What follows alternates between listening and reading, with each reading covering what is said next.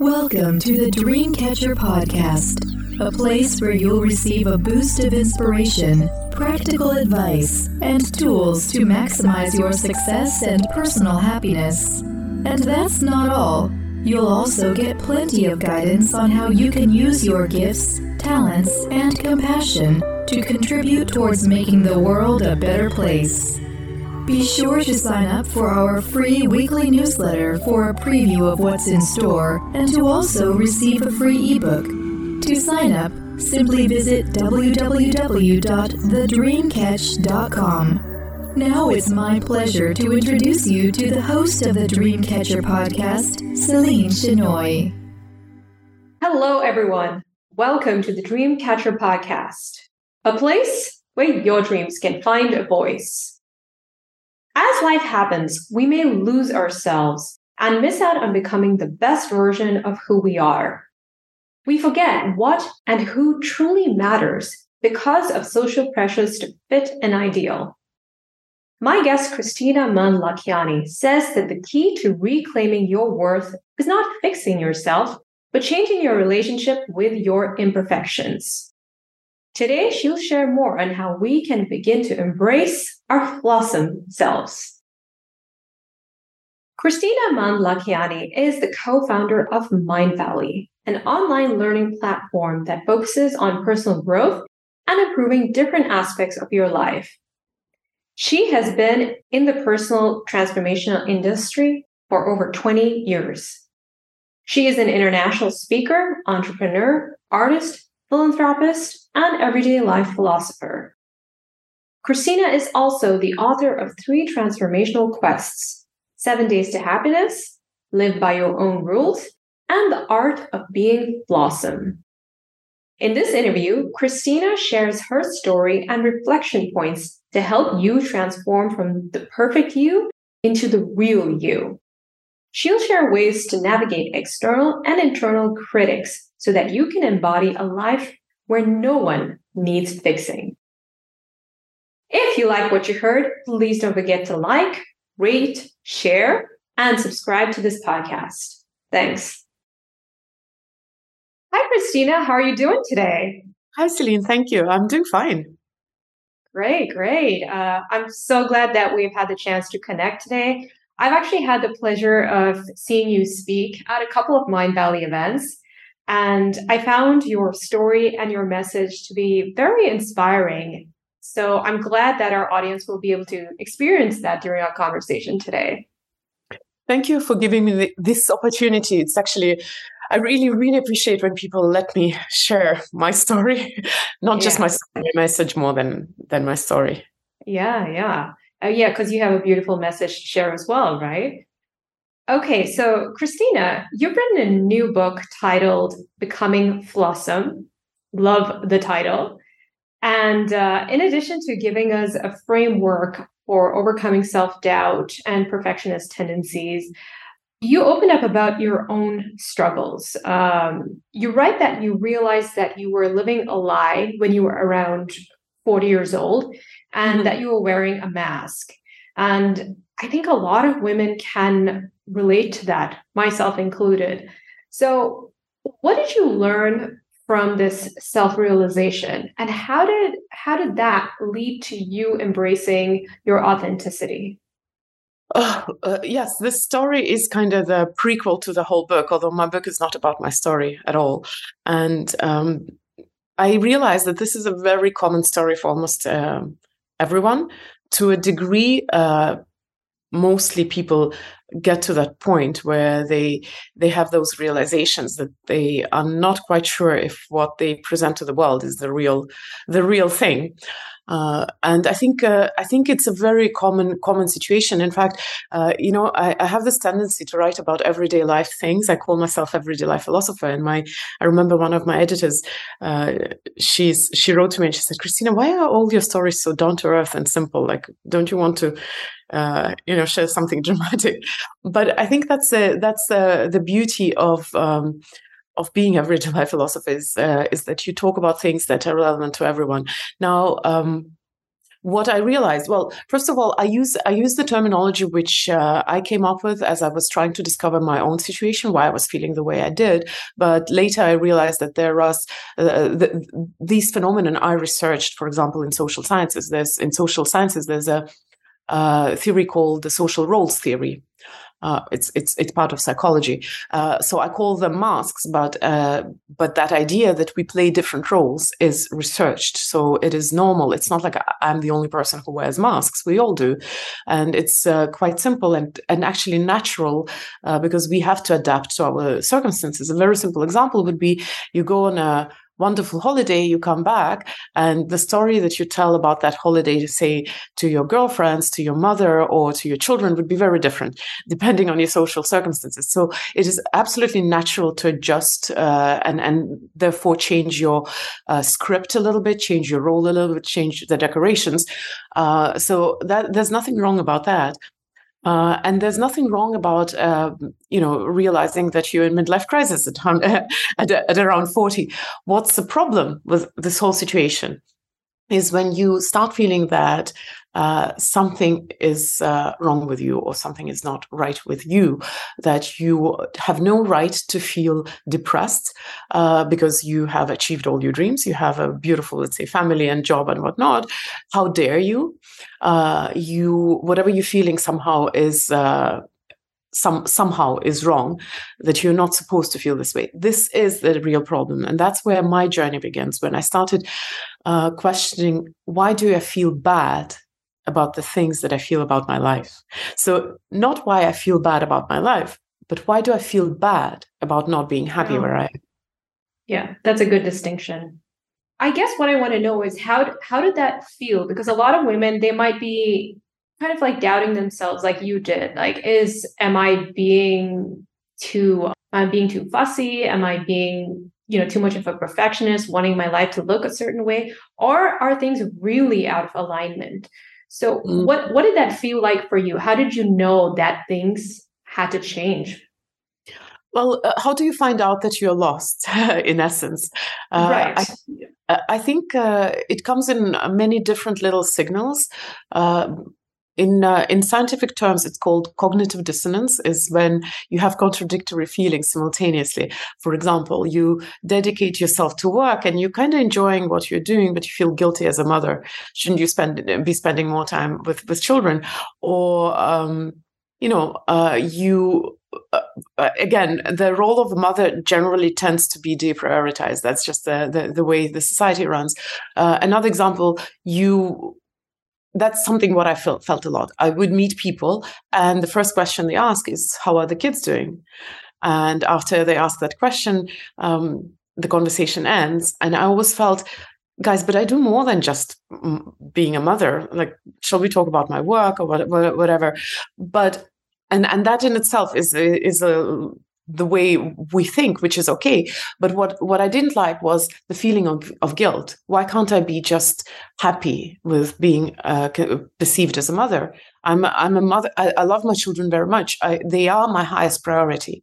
And people who work with me know that I will say a very straight no to things if to work-related tasks. If I have to deprioritize my children, I will prioritize my children. But I felt really bad. I thought, I'm a bad mom if I feel bad when people only ask me about me being a mother.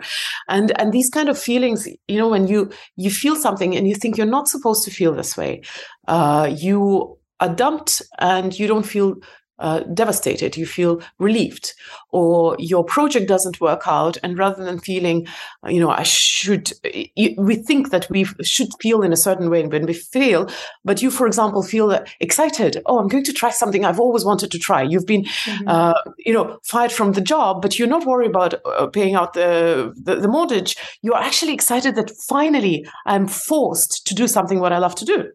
So whenever you feel cognitive dissonance, that what you're feeling is somehow not what you're supposed to feel, that's usually a sign that you're not completely clear about who you are and what you do in this world and what you want and what your values are. And there is a very good likelihood that you're a little bit lost because you can't really understand why am I feeling this way? What am I supposed to be? Yeah, that's a great answer. Very specific, and I'm sure a lot of people can get into that and see, are they experiencing cognitive dissonance? And don't you think it also has to do with our society's kind of obsession with success and achievement and status? You actually read in the book that Western society idolizes hustling and considers it a status symbol. Now, how does that contribute to self-worth and our identity? And what is your advice for those who are kind of tackling that? So, I would say my favorite phrase, the fact that our society is obsessed by success and status and all such things is half the problem. The real problem is that we buy into that obsession. Because who says that you have to be successful? It's our choice.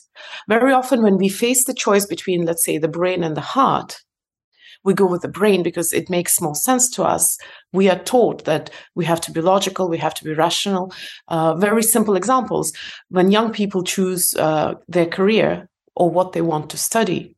I wanted to study astrophysics, but I heard a very logical argument. Why go into that? How are you supposed to make money doing, let's say, art or music, right? It's not a real career. Get a real career. Or when we're in a relationship and everything is nice on the surface, but you don't feel fulfilled. So do you dare to step out of that? Or does your logic say, no, but your relationship is okay? Stay in it. So very often when we have a choice between our heart and our brain, we will go with our brain. In fact, I remember there was this idea circulating in internet a few years ago. Don't follow your heart. It's bad advice.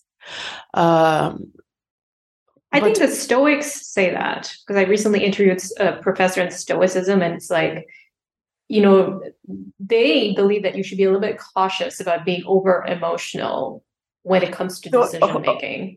I think they have issues with being emotional, and that's where the sentence ends.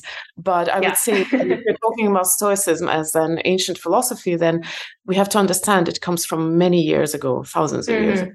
Yes. And I think, while it's a fascinating philosophy and it's really popular nowadays, I think it's doing a huge disservice.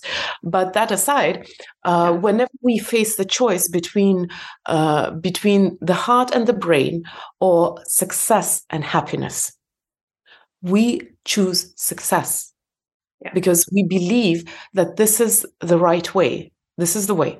And happiness is the prize at the end of the journey. That's just how we understand life. So it's okay that society is obsessed with success. Let them be whatever they want to be. But the thing is that we all buy into it, and we all make those choices very often subconsciously, because we think that success is a sure thing. At least we understand how to achieve that. Work harder, work longer, put more effort, brace your knuckles. We get that. We understand putting more effort. We don't understand how happiness works. So we will never choose it because it feels like a risky choice. Mm-hmm. So naturally, if you keep choosing, your brain over your heart over and over again, success over happiness over and over again, the rational choice over what your well-being or what your heart is telling you, you're not going to be happy there. You're not going to be feeling fulfilled there. If we keep doing that, no wonder we get lost. But we have to also take the responsibility. It's not the society expecting that from you. It is your choice. And I have to make a disclaimer. Of course, I'm talking to the people who live in the, free societies or relatively free societies, because I've lived 16 years in Asia. And I know that there are people and there are circumstances where you don't get to make your choice. But if you Thank you for saying that. It's great that you show cultural sensitivity. Well, I was born in Soviet Union, so yeah. And I love that you bring a lot of your background, like how it impacted you and your views on life, and it definitely adds another layer to your teachings. Yeah, thank you for noting that. So let's say if you live in a relatively free society, relatively affluent society, most likely your choice of success was your personal choice. And the story that the society expects that from you, your peers expect that from you, your parents insist that, it's a story which is very comfortable to tell yourself to feel better about your choices. That's just as it is. Yeah, I understand that. But what if someone say somebody's applying for a job, right? And they've been getting a lot of rejections. They've been having very difficult interviews that are not materializing into an offer.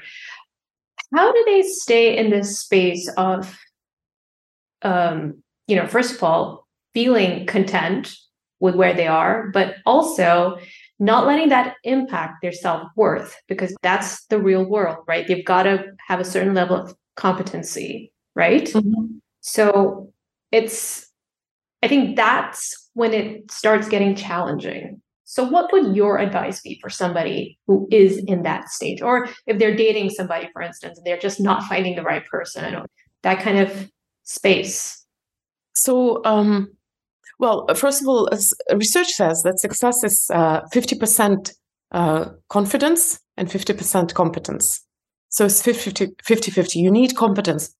You absolutely need competence, but also the confidence. Now, if you're getting rejection, whether it's at work or in relationships, of course it's going to make you feel bad, obviously. But I'll tell you, everything will impact your self-worth. Everything. People saying things, people looking at you in a certain way, you misinterpreting other people, lack of likes on your posts. Everything influences our self-worth. Oh, yeah, that's a big one for a lot of people. So, of course, it's going to influence your self-worth. Now, it doesn't have to, of course. But, even people who have a decent relationship with themselves, you can hurt them. The question is not about whether you get hurt or rejected. The question is, what do you choose to do with those circumstances in your life? And I might not be a very good person to suggest about your career, because it's just not my area of research.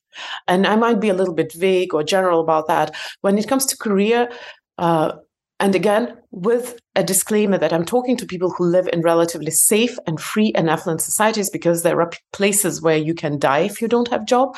But I live in Europe. You will not die. You will not end up on the street if you fail.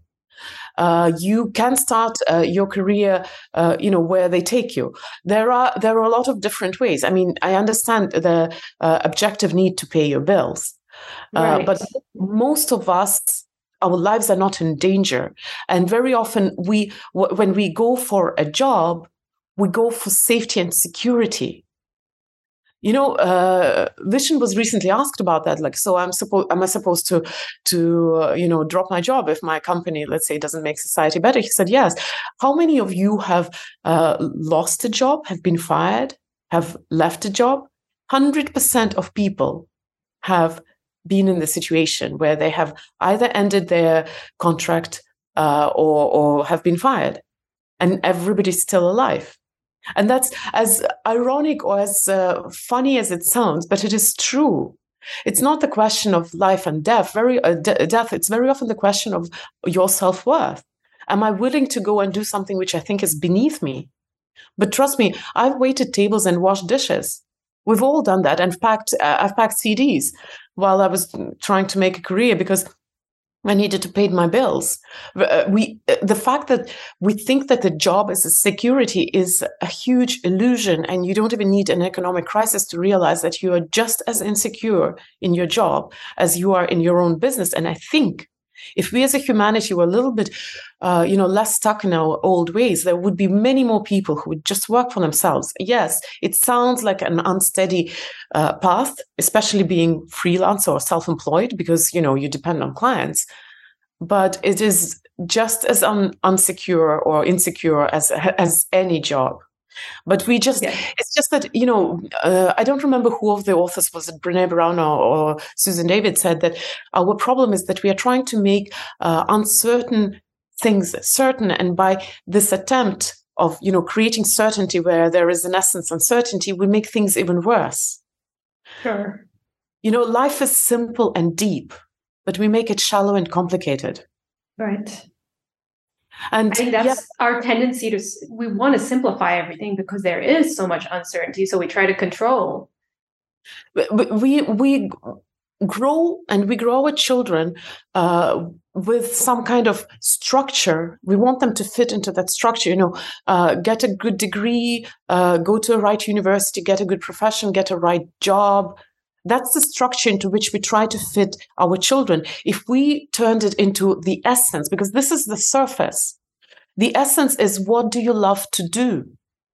What is your value that you bring to the world? If you turn it this way, then maybe not so many of us would be obsessed about, finding the right job. They would be obsessed about, what is the problem I want to solve? What kind of value can I bring to this world? Yes, it seems like a scary path. And again, here we come to the same choice, success versus happiness.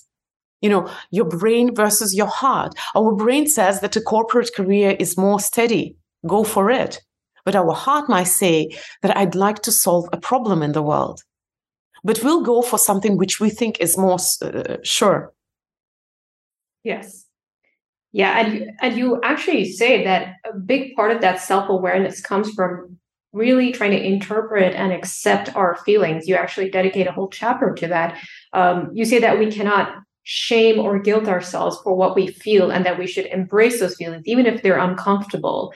Can you please say more about that? Well, if we come back to the same idea, I keep being rejected, let's say, by the interviewers or dates. How does it make you feel? That's a very. Or I don't have enough followers. People are not liking my posts.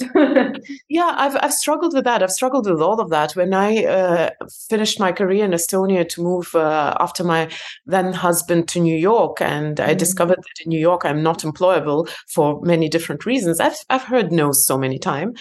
I've been divorced for 4 years, and I've had dates.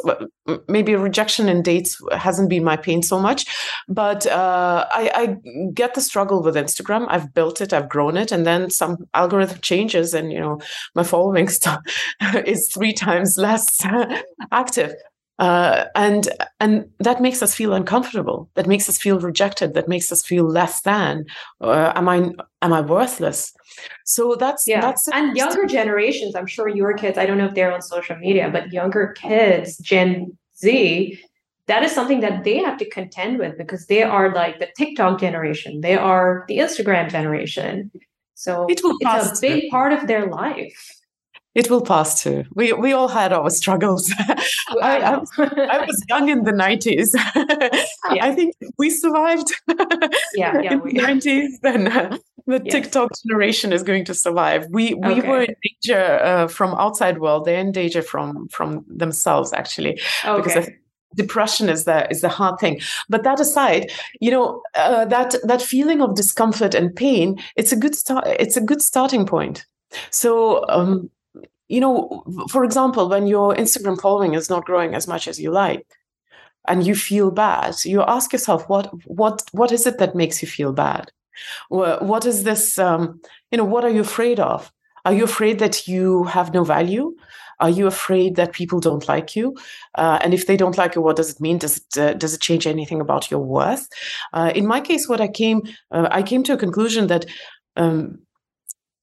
I care about my message.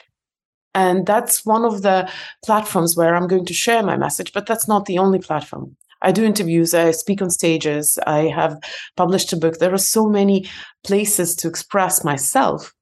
So while it's a little bit annoying, and you're good at it. Thank you. And it's a little bit annoying, that my Instagram after 3 years kind of suffered. But is my goal to have a huge active Instagram, or is my goal to spread my message? What is my core value? My goal is to spread my message, and I can live with my Instagram being less than perfect, because that's not important. If I want to focus on my Instagram being super lively, I might need to go do some, plastic surgeries, expose my cleavage more. That works. I know it does, but does it make me any closer to my values? Yes. The point about feeling good about yourself is not to look on the surface and do the surface things and sell your soul to the devil for the slim chance of success. The point is knowing who you are and what is important to you and stick to that. And then no amount of criticism or failure is going to make you doubt yourself. I've argued with people about my books. They say, so-and-so's books was sold only 100,000. How dare you hope to sell millions? Because I think that I have a great book. That's why I dare. Yeah. Not because I think I'm better than so-and-so. They have beautiful business. They're a great speaker. They have done a great job. But I believe in my book. And that's what gives me the confidence and audacity. And one more thing you also talk about is perfection, right? And that's a big piece of this book. And you coined a really fun term called Hermione syndrome, which speaks to the desire to be the perfect me. And I'm curious, how can you tell the difference between being under the influence of the Hermione syndrome and striving to be the best version of ourselves? Because we always want to improve and grow. And so how can we tell the difference between the two? I've never had this distinction asked about, so I might have to think about it a little longer. But there's I think they overlap. I think like with a lot of things which have completely different influence on us, the distinction is huge. So one of them, the Hermione syndrome or being perfectionist, implies that there is a possibility of you being perfect, you being the best, the best probably is not such a hard thing, depending on who you surround yourself with. Yes. But you are surrounded by high achievers all the time. So I yeah. Well, it's an interesting thing, yeah. Now, wanted to be a better version of yourself is definitely a noble inclination. Now, the question: do you want to just be better, or do you have that desire to be the best there is, the best possible? And that might be a very tricky question because naturally we would all think, of course, I want to be the best that there is. But actually, it's such a long journey. It's a lifelong journey. And I think it's healthier to just want to be better in every moment of your life. Next time I want to do better. Next time I want to make a better choice. As I said, I've never thought about that distinction earlier. Is it safe to say that the Hermione syndrome comes from a place of fear and inadequacy? Just the feeling definitely. that we are just not enough. Definitely. There is fear in perfectionism.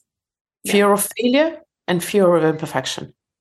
People who are perfectionists, they have really hard times failing.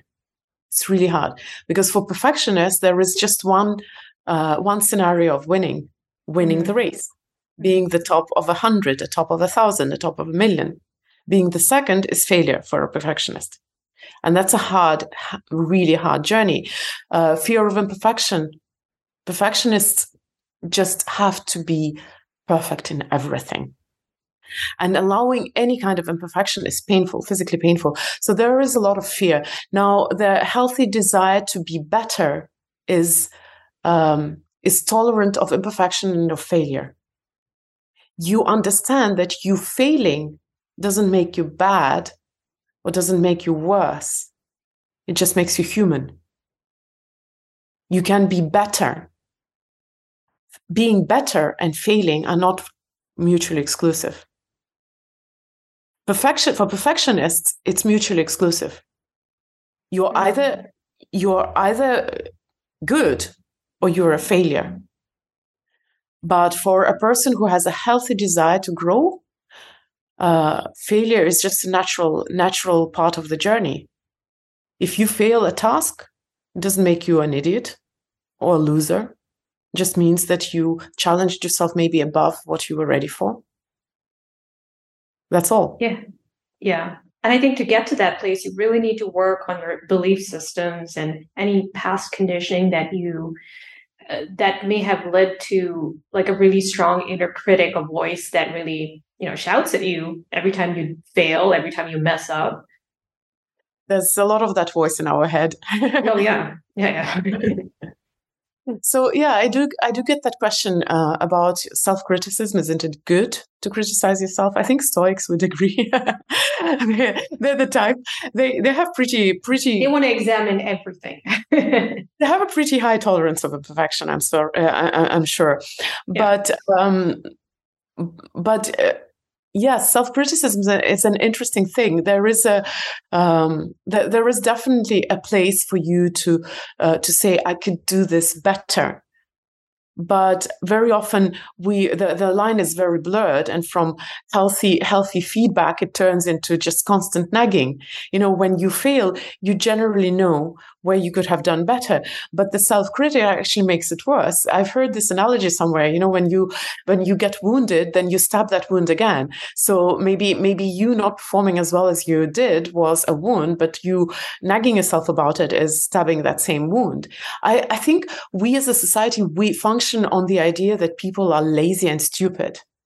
And a lot of the myths that we believe in come from that idea, or from that theory that people are lazy and stupid. That's why you have to criticize yourself. That's why you have to be hard on yourself, because if you are not, you're going to be yourself lazy and stupid, lie in bed and do nothing. But that's not true. I do not know when was the last time you had like a prolonged holiday, but most of the people that I know, when they go on a holiday, they enjoy the first few days. They truly enjoy it. They sleep in, they go and get their breakfast done by someone else. But then at some point, they start hitching. Mm-hmm. I believe that our constant fixation on the idea that people are lazy and stupid comes from one simple thing. We're just overworked and tired constantly. And the only thing now on our mind is to just relax for a moment. But once you do, you'll discover that we are perpetual machines. We never slow down. And very often that thing that you have to criticize yourself is just overdoing it. If you learn to hear your heart, in fact, you don't even need to learn. Very often cognitive dissonance comes from the fact that you know your truth, which is deep inside there. You just don't have the courage to admit it. It's as simple as that. We're not lazy, we're tired, we're not stupid, we're just scared to admit the truth. That's all. Yeah. And you actually talk about being blissfully ignorant to your depth and truth. And you said you felt that happened to you mostly in your 20s and 30s. And a part of you does want to go back to those carefree times, and I can relate for sure. So what I want to know is, Kristina, what do you mean by truth in this context? Because that word gets tossed around a lot, right? That phrase, my truth, this is my truth. So can you just clarify what that means for you? If it was tossed like you just did, it would be a good thing. Okay. But usually the qualifier is omitted. And usually truths are professed as absolutes. The truth be told. Yeah. But the truth is, all those phrases, people throw around truth without the qualifier. Whose truth is that? Now, I listen to critics who really don't like that term, and they think it's a symptom of wokeism. My truth, as opposed to reality. And I think people who say that don't really understand the essence of that and what that actually means to the person who says that, because it does have deep meaning. Well, it depends on how you use my truth, right? First thought that I thought is, but what is reality? Reality is an illusion, and we are all living in our own version of an illusion. Now, when it comes to why people don't like the idea of my truth, I guess it's because it is very often it's a prequel to an insult or to rudeness. And in that aspect, I also don't like it. I mean, when people say, oh, this is my truth, I'm just being honest. This is usually just a prequel to someone without consideration for your feelings, without consideration for circumstances, just being rude. very often. And in that aspect, I agree. That's like nobody wants your truth. Now, in my book, I don't talk about that. I talk about the idea that truth in essence is very often subjective. There is, of course, some absolute truth out there. Usually it's in the sphere of the laws of physics. But everything else is somebody's version of a truth, because we live mostly in a cognitive world, not the physical world. And I'm not the first one to talk about that. Pretty much everything around us was created first in this cognitive world. It was an idea. Take this computer or internet or telephone. It was all an idea, and ideas do materialize eventually. But the thing is that, on a different planet, a chair could be something very different. So what is a chair in essence? So without going metaphysical, without being too metaphysical, the point that I'm trying to make is that there are hardly any absolute truth there. So if truth is so... and I know I'm walking on thin ice right now, because there will be people who will criticize me and say, like, "Oh, of course, there's absolute truth." but if I think people listening will respect what you have to say. I give a little more context in my book to that, so yes. I do make excuses about ethics and morals. But the thing is that if you are, and I'm loosely quoting a friend of mine, Mary Sapir, if you live in illusion, doesn't it make sense to choose the illusion that works for you? Oh, I like that. I like that. Now, but that is one side of it. The other side of this, and that's a little bit more painful one. If the truth is mostly the truth that you believe is truth, is mostly your version of it. It's your version of reality that you live in. Then there is a huge likelihood that you might be wrong. And that's a much more important piece of this puzzle. At any time, you might be wrong. And that's the painful thought. It's so hard for us to admit that we may be wrong. Now, when you allow yourself that you may be wrong, that opens the door to true growth and transformation. Because it lets you off the hook of your need and desire to be right, to be perfect. When you allow that you may be wrong, that you can fail, that you are imperfect, that gives you so much freedom to finally start expressing yourself fully and stop being some, stop being that person who's just that bundle of dogmatic, trying so hard of being something that you're not. Yeah.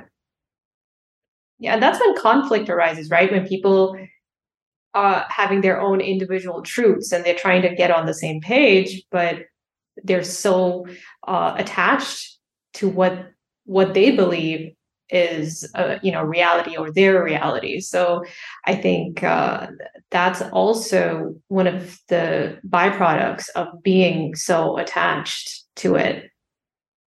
It's definitely affecting our relationships for sure.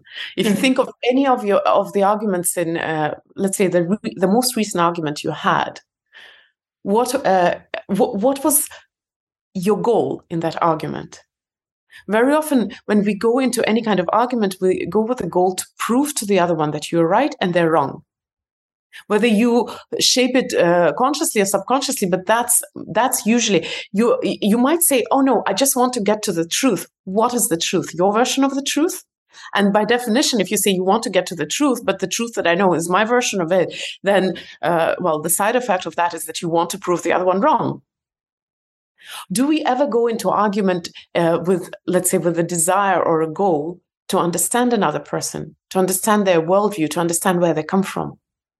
And that has nothing to do with your version of the truth suddenly. Or do we go into arguments with the desire to create, some kind of connection with that person? You might disagree, but you start seeing each other in a different way. We don't go into arguments usually when we do it by default on autopilot. We go with one single goal: to prove that I'm right and you're wrong, that my version of the truth is the one which is true. And of course, it affects our relationships with the world, but more than that, it also affects our ability to change. Because if we are not willing to see that world is so intricate and different, and yes, your version of the truth might be right, but understanding why someone else has a completely different picture of the world might not convince you that you were wrong, but it might open your eyes to the way the world functions, to the way other people are, to their hearts, to other versions of reality. In my book, I do touch upon that a little bit. There is this theory about kids who are born bilingual. They, in addition to a lot of cognitive advantages of being bilingual by birth, there is one very interesting advantage. These kids who are bilingual by birth, they understand a very complex philosophical idea that different systems create different, picture of reality. So let's say different languages have different set of words. And a very simple example, this is a glass. But depending on the system from which I'm looking at it, it may be something else. So in English, in our system, it's a glass, but in a different system, it can be something else. There are languages which don't have certain words or have words for something that English doesn't have. But that is a philosophical concept that lets you see things in the context of the system. And if your system changes, the phenomena changes. And that's a very, very bizarre thing, which kind of really requires some effort to understand, but that lets you off the hook of your stuck-upness with yourself.